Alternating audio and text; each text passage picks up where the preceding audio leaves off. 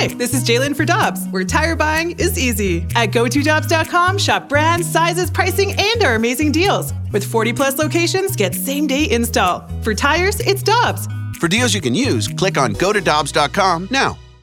We're talking everything St. Louis Blues as we head into the Blues Booth. Presented by Boardwalk Hardwood Floors, a proud partner of your St. Louis Blues. Find your perfect new floor at our 4 convenient locations and online at BoardwalkHardwood.com.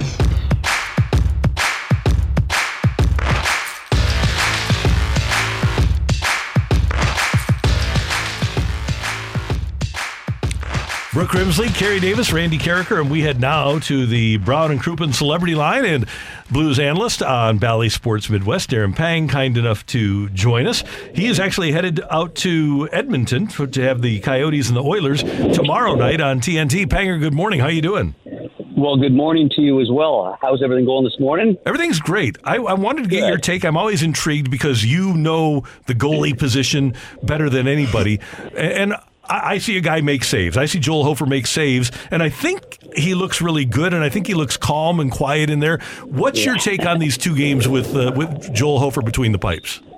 Well, I think, number one, you're right about that, and that's the one thing you talk about during the game, and it's, it doesn't take a former goalie to watch somebody in the net or to watch somebody at center ice or to watch somebody on the right point to know what you like and what you don't like about a goaltender. And the number one thing, you wonder about if a goaltender gets recalled, if he's scrambling around like crazy around that net and it just looks like he's on fire, but he's making saves, you wonder how long can that last?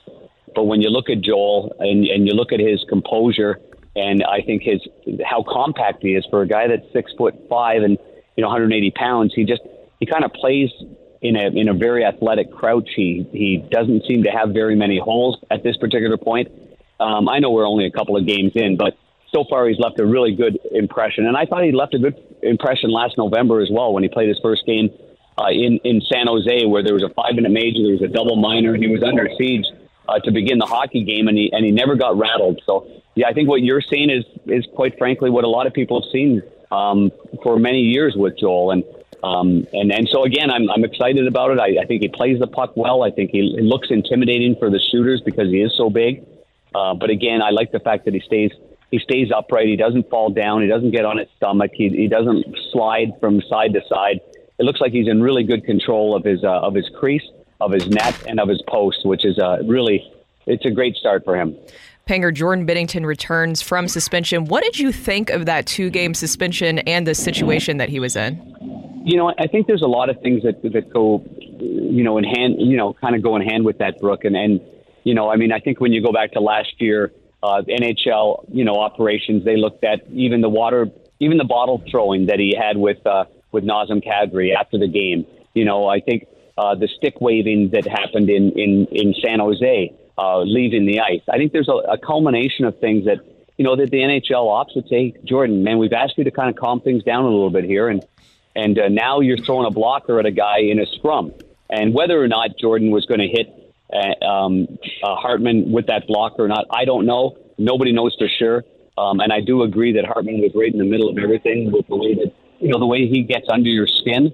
And he does that. That's what's made him successful in the NHL. But there's a load of guys in the NHL that are the same way. And I think that's where the composure has to start with Jordan Binnington. And so, no, was I surprised by it? I was not. I knew it was a match penalty, Brooke, right away because you're not allowed to lead with your blocker. I've known that for years and years and years. And he did so. So, not surprised whatsoever that it was a 2-game suspension, and now that that's over, I was really interested, Brooke, to see what was going to go on with Joel Hofer because the American Hockey League's got a battle going on, and they've got a young Russian goaltender that hasn't played a whole lot, Zarenko down there, although he's played really, really well. But I was a little surprised that they're going to keep Joel here. But that's whatever that decision is, it's there for right now, and he's played well enough to earn the opportunity to stay here. Well, and they've even said, next season starts now. So how do you see Hofer fitting into this situation with Jordan Binnington? Well, I think it starts a great goaltending duo is what it starts with me, and I hate even saying that because I know that we've got a goaltender sitting on an island right here in Thomas Greiss who's been a real pro for the Blues, but it's inevitable that with that one-way contract and with Joel's development in the minors, that it's going to be he and Jordan Binnington. So, I think the other team, when we start next year, they're going to see two different looks. I mean, they're going to see both goaltenders can play the puck very well. Obviously, Hofer's going to be, he's a bigger goaltender than Jordan is. But as Jordan Binnington will tell you, or Thomas Greiss will tell you, or even I'll tell you, playing 4 or 5 games in the NHL and having success is honestly, it's a long cry from, being here for a long period of time and dealing with real ups and downs. And there's a long way to go for Joel Hofer and the same kind of things that Binnington has gone through. But I think Binnington can be a great mentor for him. And I think Joel Hofer can push Jordan Binnington to even better heights, because competition is a real thing, and competition is going to be really good for the both guys. Hey, Panger, I want to read you a text we just got because you are around the league. You're headed to Edmonton to watch a national game tomorrow, Edmonton and Arizona. The text reads, "It's amazing how the media is in denial about Binnington. By any metric, he is a bottom 5 goalie. Always an excuse for him." What do you think of that? No, I disagree with it. So, and metrics, you can throw some of these metrics right out the window and right in the garbage for me. I say that with sincerity. Do metrics show that the Blues are one of the worst teams in the NHL at giving up high danger chances, or even more so, if you don't want to call them high danger chances, one-timers from dot to dot, slot chances, rebound chances? The Blues have not been a good team in defending. And so, let's say Jordan Binnington has never won 20 games in a season. Let's say Jordan Binnington's never won a playoff round. Let's say Jordan Binnington's never won a Stanley Cup. You can't throw that kind of stuff at me and convince me that Jordan Binnington doesn't have basically intestinal fortitude, which is something that metrics don't show. I think he's been, if not the best player in the Blues this year, I think he's been right up there. And so, anyway, that's what I feel about that. And let's face it. There's going to be a lot of naysayers out there. There's going to be a lot of people that don't like some of the antics. And listen, there's been many times where I've said, hey, you've got to shut up and stop the puck. That's the bottom line. But if you're talking about stopping pucks this year, you're talking about a guy that has battled thick and thin through a very poor year for the St. Louis Blues, and one, to me, that is an unacceptable year. And they should also be saying the same thing. This is not what anybody expected. But I don't think that, in my opinion, that Jordan Binnington is anywhere near that bottom. And I can name the bottom ones if you really want me to, but I don't have that much time before we board a plane. Panger, the Blues got the 3-0 win Sunday versus the Jets. Kapanen and Vrana got goals in that game. Are those two surprising you with their play, and what is the future for them? I think it's been really enlightening. I think it's been good and positive, and Carey, the faces have come in, and they've given us a good first impression.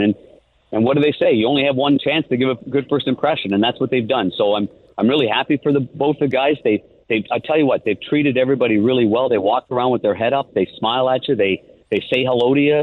They're not coming here in a shell and lacking confidence because they've gone from team to team, or one guy, Kapanen, been put on waivers.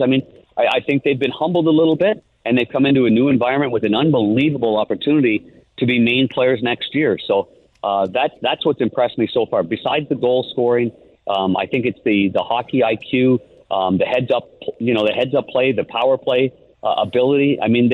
They're top forwards, and as long as they continue to play the game hard in the way that Craig Berube wants them to play it, I think they've got a great opportunity here in St. Louis. So far, so good in a big way. Well, Panger, we have Detroit coming tonight, so you know what that means. We have David Perron coming to town. Do you miss a player like that? Yeah, boy, I've seen David Perron and Billy Husso and Jake Wallman, and before he was traded, Oscar Sundqvist. I've done a ton of games for TNT with the Wings, and I'm actually I am literally on the bench when I do a game in Detroit. There's a small door opening. I'm right between the door and the board, so there's not even an exclusive spot for me. So trust me when I say this. I've seen these guys. I've loved what they've done in Detroit.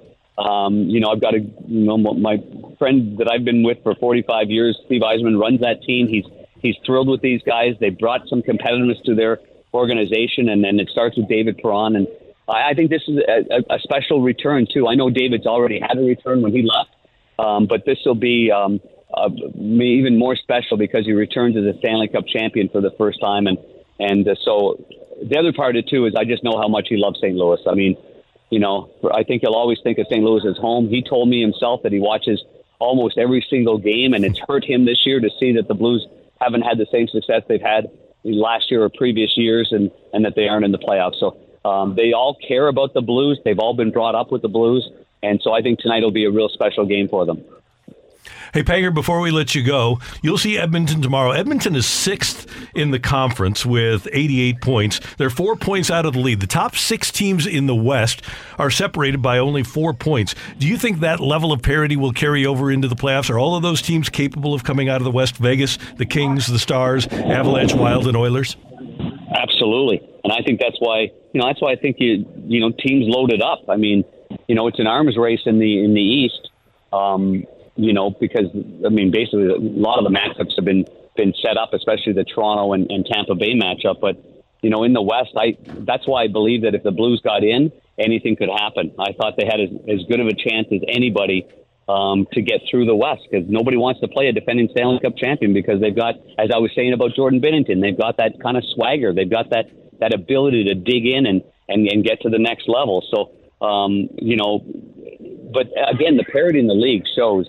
I mean, Edmonton barely snuck by San Jose last night. That was in overtime. It was an unbelievable goal. Actually, overtime was phenomenal. I just finished watching it. And so there's the Edmonton Oilers with, the greatest player in the game today, and they're just barely getting into it. So I think it is very wide open, and it's going to be a heck of a West. But I really think that the East is where you've got to watch playoff hockey, especially in that first round. And for me, especially Toronto and Tampa Bay. I think that's just going to be a phenomenal series. Yeah, it'll be epic. Panger, safe travels. Thanks so much for the time. We appreciate it. We'll be tuned in tomorrow night on TNT.